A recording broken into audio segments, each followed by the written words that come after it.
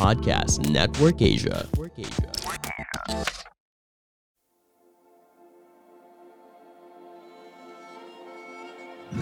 Wala akong maisip na talinghaga para sabihin, mahal kita.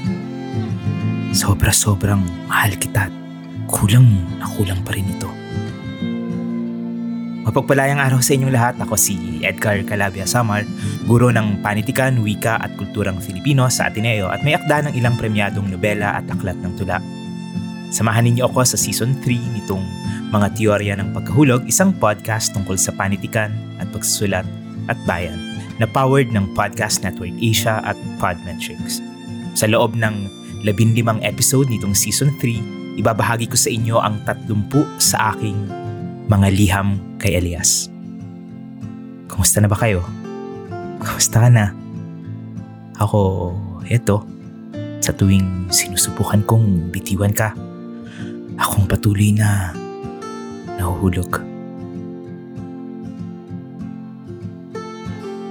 Para sa ating episode ngayon, ibabahagi ko sa inyo ang kasunod na 2 liham ng aking mga liham kay Elias na may mga orihinal na pamagat na Renon-san, Hirifinji at Renon-san, Basho. At nasulat ko noong Agosto 29 at 31, 2021. Tulad ng ginagawa natin sa episodes nitong podcast, ang pamagat ng episode na ito ay isang linyang maririnig ninyo mula sa mga liham na tampok ngayon. Ngiti na walang gustong masaktan. Pero bago tayo magpatuloy, pakinggan muna natin ang ilang paanyaya mula sa mga kaibigan natin sa Podcast Network Asia.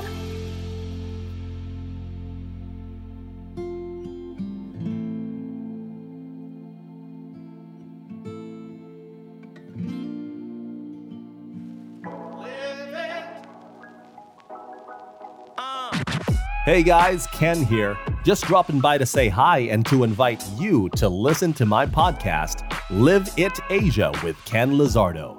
This podcast is for people who want to live life to the fullest by excelling in business, faith, and health. Are you one of us? If that's so, want it, learn it, live it. Check out Live It Asia podcast. Now back to this episode.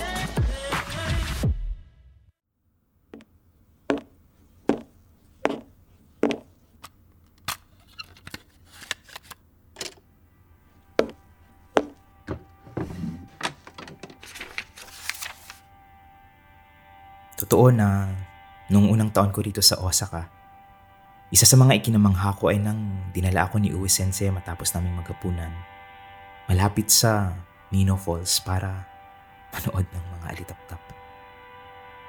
Doon ko nakita na bahagi yon ng buhay ng karaniwang batang Japanese dito na kapag ganong panahon, dalhin sa iba't ibang lugar na malamang na lilitawan ng alitaptap. Namangha ako sa ganoong talik ng ugnayan nila sa kalikasan na kahit ang mga ganitong bagay ay parang naging bahagi na ng siklo ng kanilang panahon. Na hindi na nga dapat na nakapagtataka pa lalo't may 4 na season nga sila at isa syempre sa dinarayo rito ay ang pamumulaklak ng sakura. Sa pagpapatuloy nitong kwento, mas may malalaman kang detalye tungkol kay Renon-san na maaaring half Filipino siya. Isang dahilan kaya interesado siyang mag-aral ng Tagalog. Yung Hiro Coffee Shop na babanggitin sa bahaging ito ay isang aktual na coffee shop na madalas din naming puntahan ni Uwe Sensei noong bago magpandemya. Tuwing Biyernes o Lunes ng gabi, susunduin niya ako sa Mr. Donuts sa Onohara at saka kami pupunta sa iba't ibang kainan para maghapunan. Nakainan na yata namin ang lahat ng restaurant na malapit dito. Paborito ko ang ihawa ng isda na malapit lang dito sa tinutuluyan ko. Pwedeng hatiin ang in-order mong fresh na isda na halos gabraso ko ang laki para gawing sashimi ang kalahati at iihaw nga ang kalahati. Huwag mong itanong sa akin ang pangalan ng isda dahil hindi panturista ang kainan. Mga lokal ang dumarayo roon kaya lahat ng menu nila ay nasa Japanese at kahit hanggang ngayong nakakapagsalita at nakapagbabasa na ako ng kaunting Japanese ay napakahirap pa rin para sa akin na kumain doon ng walang kasamang Japanese. Pagkatapos ngang maghapunan, dumidiretso kami ni Uwe Sensei sa isang coffee shop. Sa Komeda minsan pero madalas ngang sa Hiro para doon mag-usap tungkol sa iba't ibang bagay na may kinalaman sa wika. May notebook siya ng listahan ng mga tanong niya sa akin tungkol sa salitang Filipino para sa ginagawa niyang Japanese-Tagalog dictionary. Naroon kami hanggang bago magsara ng 11:00 ang hero at sa kanya ako ihahatid sa tinutuluyan ko na malapit lang din sa tinutuluyan niya noong bago siya mag-retire. Pero pagkatapos niya magretiro, nagpatuloy pa rin ang lingguhan naming pagkikita hanggang sa magkaroon na nga ng pandemya. Enero pa siguro nung isang taon nang huli kaming magkita. Pero regular pa rin kaming nagkukumustahan sa email o messenger ni Uwe Sensei. Paminsan-minsan pa rin siyang nagpapadala ng mga tanong niya tungkol sa Filipino. Mga 2 linggo nga ang nakakaraan ay nagpatulong ako sa kanya para basahin ang salin ko sa Japanese sa tula ni Sir Rio Alma. Dahil sa dami ng rekomendasyon niyang mas matulaing salita sa Japanese, kaya nagpa siya akong ilagay na rin ang pangalan niya sa byline. Ang alam ko, naipost na ni Sir Rio sa FB page niya ang saling yon kasama ang salin sa tula niya sa iba't iba pang mga wika sa Pilipinas at sa daigdig. Ibabahagi ko siguro sa iyo sa ibang pagkakataon ang naging proseso ng pagsasali namin doon. Pero sa ngayon, itutuloy ko muna ang Renonsang.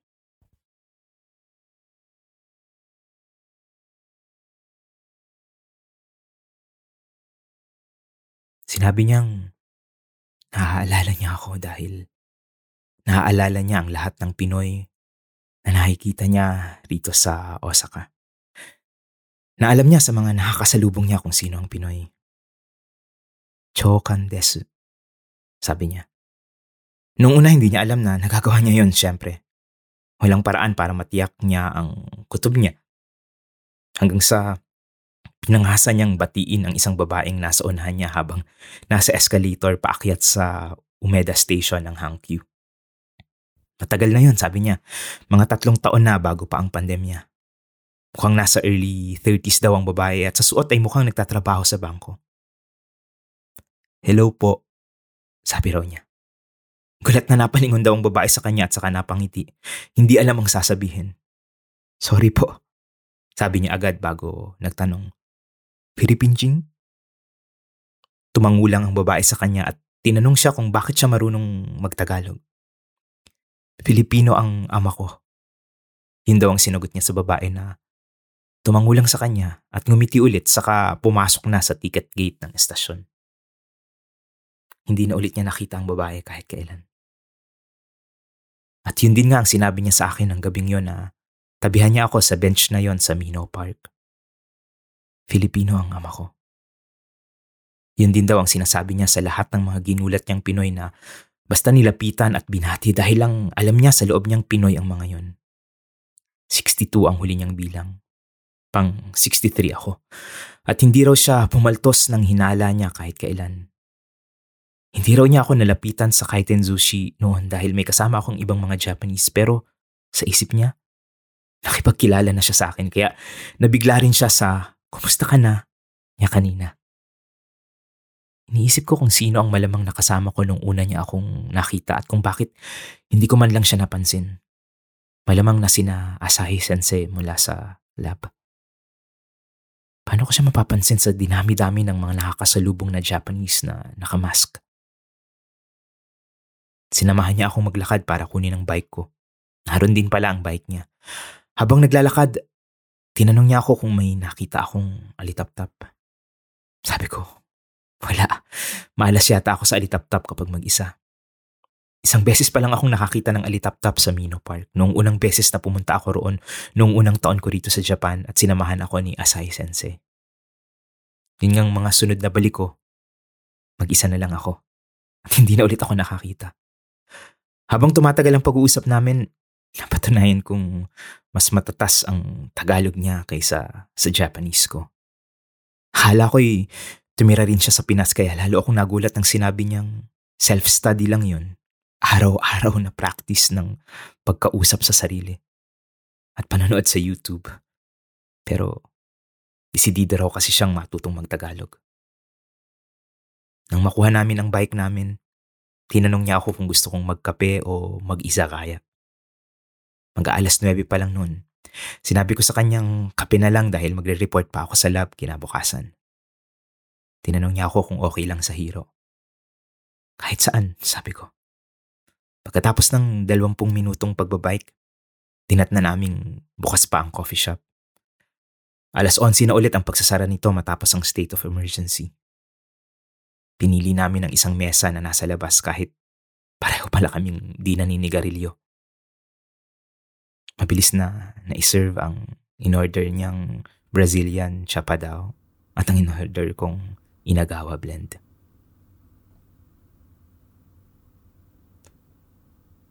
Hanggang bukas para sa Ninja, kay Basho at sa pinagmulan ng pangalan ni Renon-san.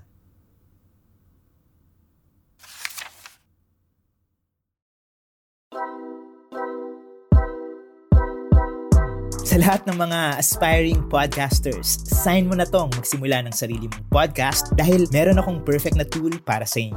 Dati kasi, nung nagsisimula pa lamang ako sa pagpo-podcast, hinanda ko na ang sarili ko na magiging hassle ang lahat, lalo na pagdating sa editing. Buti na lang at nakita ko the best at pinaka-convenient at all-around podcast tool, ang Pod Machine. Sa Pod Machine, di mo na kailangang mag-alala masyado dahil mula sa audio production, design crafting, marketing o growth, sagot ka na. Ang kailangan mo na lang ay mag-relax at mag-focus sa pag-record ng professional quality content. It's time for you to start sounding like a pro with Pod Machine today. Mag-sign up na kayo ngayon upang makakuha ng free episode trial. At kung maging kumbinsido ka sa kung gaano napapagaan ng Pod Machine ang pagpo-podcast tulad namin, makukuha mo ito sa halagang $49.99 para sa 4 na episodes kada buwan. Pero hindi lang yan, kapag ginamit mo ang aking code mga teorya, mayroon ka ding 1 free episode credit pag nag-subscribe ka. Bisitahin lang ang website na podmachine.com at hayaang si Podmachine ang mamahala sa maraming mga proseso sa podcasting so you can do the fun stuff and sound like a pro.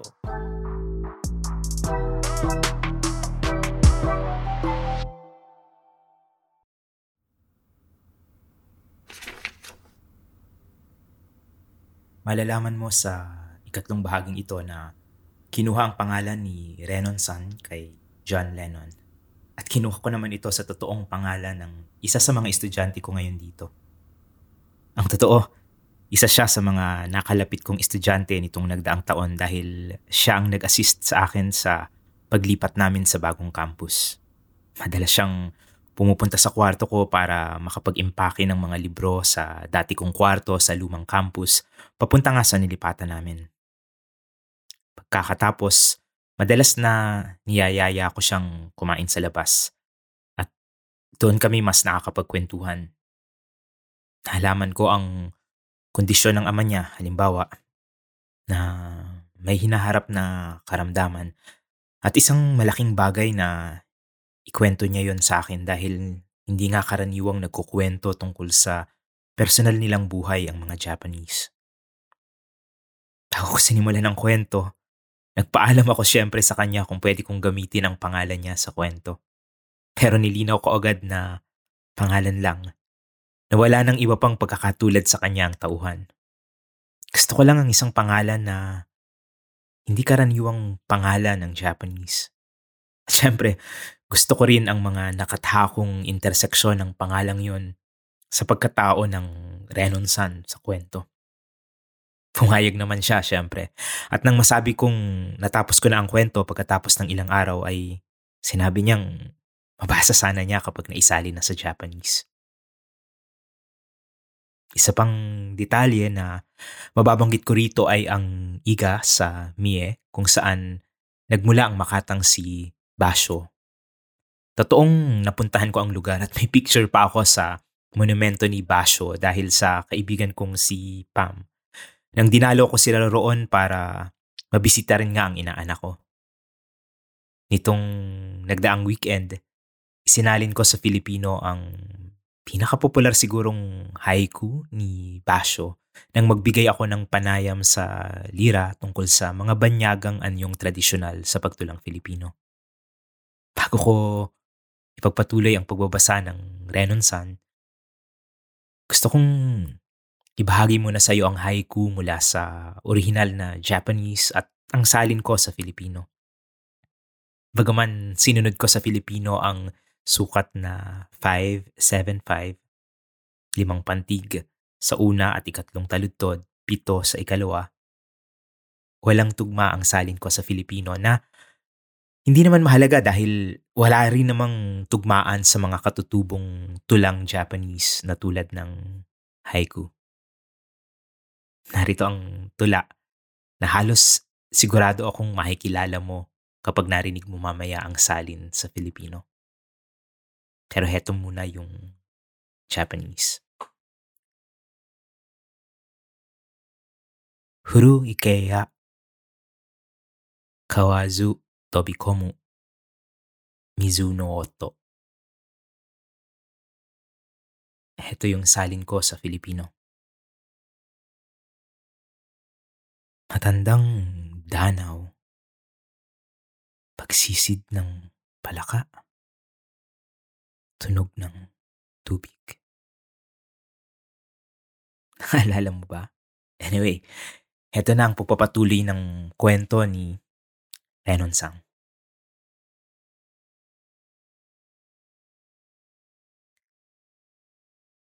Nang magubad na kami pareho ng mask, doon ko natiyak na mas bata siya sa inakala ko kanina.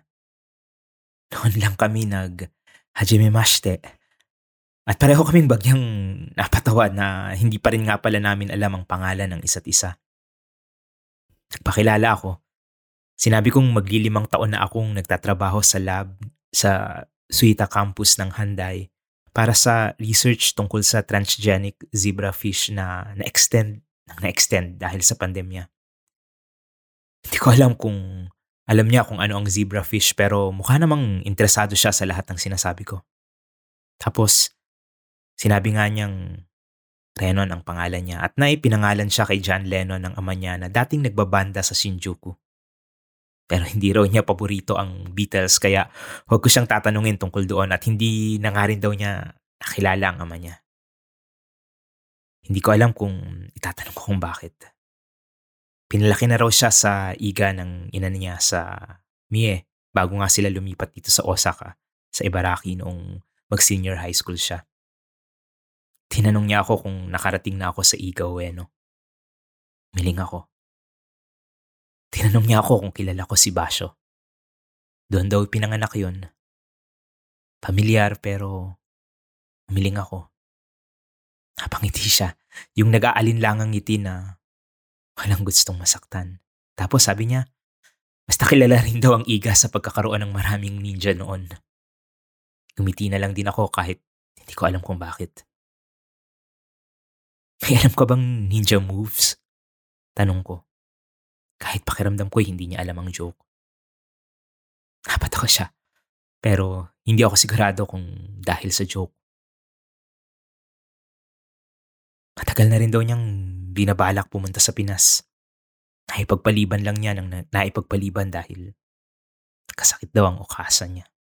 Tapos, nagpandemya ng araw. Tinanong ko kung kumusta na ang nanay niya. Nagsisi ako pagkatanong ko dahil nabasa ko agad sa mukha niya na wala na ang nanay niya. Sorry, sabi ko. Tumangulang siya ng bahagya. Biglang pakiramdam ko ng sandaling yon parang napakarami nang nawala sa kanya. At nakaramdam ako ng guilt kahit wala naman akong kinalaman doon.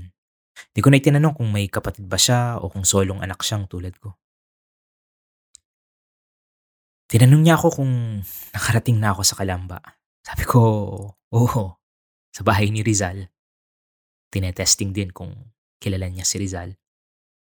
Siyempre, napahiya ako nang siya pa ang nagsabi sa akin na noong dumaan si Rizal sa Japan papuntang Europa, may nakilala raw ng mga Filipino si Rizal sa Hibiya na mga miyembro ng isang orkestra at katatapos lang noong tugtugin si Strauss. Nagulat ako. Inalala ang Rizal course ko nung college tungkol sa pagpunta ni Rizal sa Japan pero wala akong maalala maliban sa may nakilala ring babae rito si Rizal na nakafling niya. Hindi ko rin maalala ang pangalan. Si Yoko Ono ang pumapasok sa isip ko. Seiko-san, sabi ni Renan-san. Tinanong ko kung mga anong taon yon. Mga 1888, sabi niya. Nasa isip ko, 1888 pa lang. May mga Pinoy na palang pumupunta sa Japan para tumugtog. Pero, di ko na sinabi yun sa kanya. Ang tinanong ko, kung taga-Kalamba ba ang tatay niya. Hindi raw. At hindi naman daw siya pupunta sa Pinas kung sakali para hanapin ang ama niya. Nasa checklist niya ang Kalamba dahil gusto lang daw niyang subukin ang mga hot spring doon. Kung anong pagkakaiba nun sa mga onsen dito sa Japan. Sa isip ko, automatic ang good luck. Pero, nagilty na naman ako sa ganong pag-isip. Tapos, naisip ko rin, wala naman akong dapat ikagilty. Tapos, nagilty ako na naisip kong wala akong dapat ikagilty.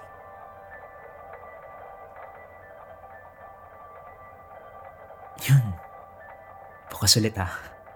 At makikita mong may ginamit ako sa kwento tungkol sa isang salitang pinag-usapan na natin dati.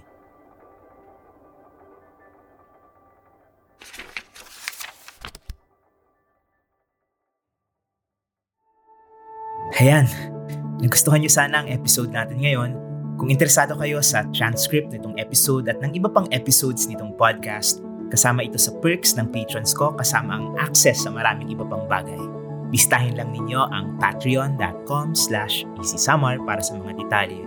Salamat sa aking mga patron na patuloy na nagpapalakas ng loob ko na may mahalaga sa ginagawa ko, lalo na sa aking santinakpan patrons na sina Curl Mino Reyes, Kim Derla at Kathy Hamias. Gayon din sa lahat ng aking patrons ng mahigit 1 taon na, sina Fritzy Ann Luis W. Belay, Cheska Cortejos, Pau Nicodemus, Mark Andre Blanco, Jay Matias, Abigail, Carlo Francis Baile, Pinay Spartan, Kevin Cortez, Elaine Borejon, Jurex, Stephanie Gonzalez, Mark Gauco, Jen Karen Tan, Leng M, Nico Pinpin, Riku, Brian Baluyot, Roel Cruz, Nadia De Leon, Roy Aragon, Alison Mayu at Kev.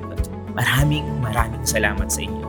Maaari rin ninyo akong i-follow sa aking Twitter at IG sa @easysamar o i-like ang aking FB page para sa daily posts ko tungkol sa panitikan at pagsusulat. Mag-subscribe sana kayo rito sa mga teorya ng pagkahulog at i-share sa mga kaibigan ninyo at kakilala para mas marami pang makarinig. Kung nakikinig kayo sa Apple Podcasts, makapagbigay rin sana kayo ng review at babasahin ko rito sa episode. Nakakatulong ang reviews para tumaas ang posisyon ng podcast sa search engines para mas madaling makita ng iba at mas marami pang makarinig. Muli, itong mga teorya ng pagkahulog ay powered ng Podcast Network Asia at Podmetrics. Suportahan din sana ninyo ang iba pang podcast ng network, gayon din ang isa ko pang podcast tungkol sa panitikan at paninindigan, ang Anong Kwento Natin, kasama ang novelistang si Glenn Diaz, at nauunang lumabas ang episode nito tuwing Sabado ng gabi sa aking YouTube channel na Edgar Calabian Samar. Lahat ng iba pang bagay na gusto ninyong malaman sa akin ay nasa website ko namang easysamar.com. Bilang pamamaalam, ipagpapatuloy natin ang pagbabasa ko sa aking ikalawang ganap na aklat ng tula, ang Samantalang Sakop at Iniibig, Panibagong Tulang Buhay. Narito ngayon ang kasunod na tulang bahagi ng ikatlong seksyon ng aklat na 6 na pag-amin. Ang Alamat. Minsan niyang hinipo ang salaysay, tulad ng matang tubig, at naiwan doon ang alingaw-ngaw ng Diyos na nasumpungan niya sa pangangaso. Malungkot ang halimaw na nakatanod sa refleksyon niya sa bukal, sapagkat alam niyang mali siya at hindi niya maipapasa sa kaharap ang pagkakamali.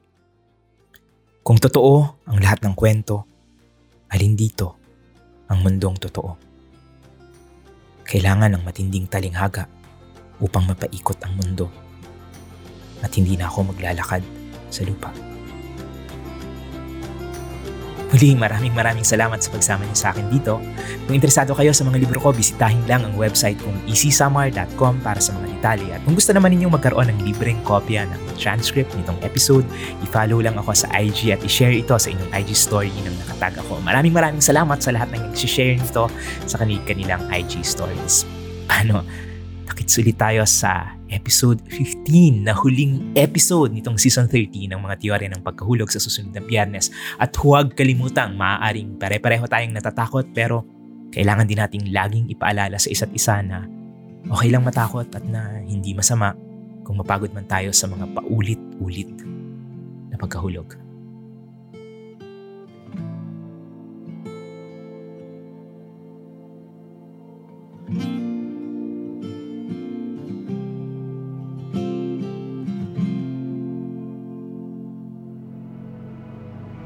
This podcast episode is based on or is inspired by true events.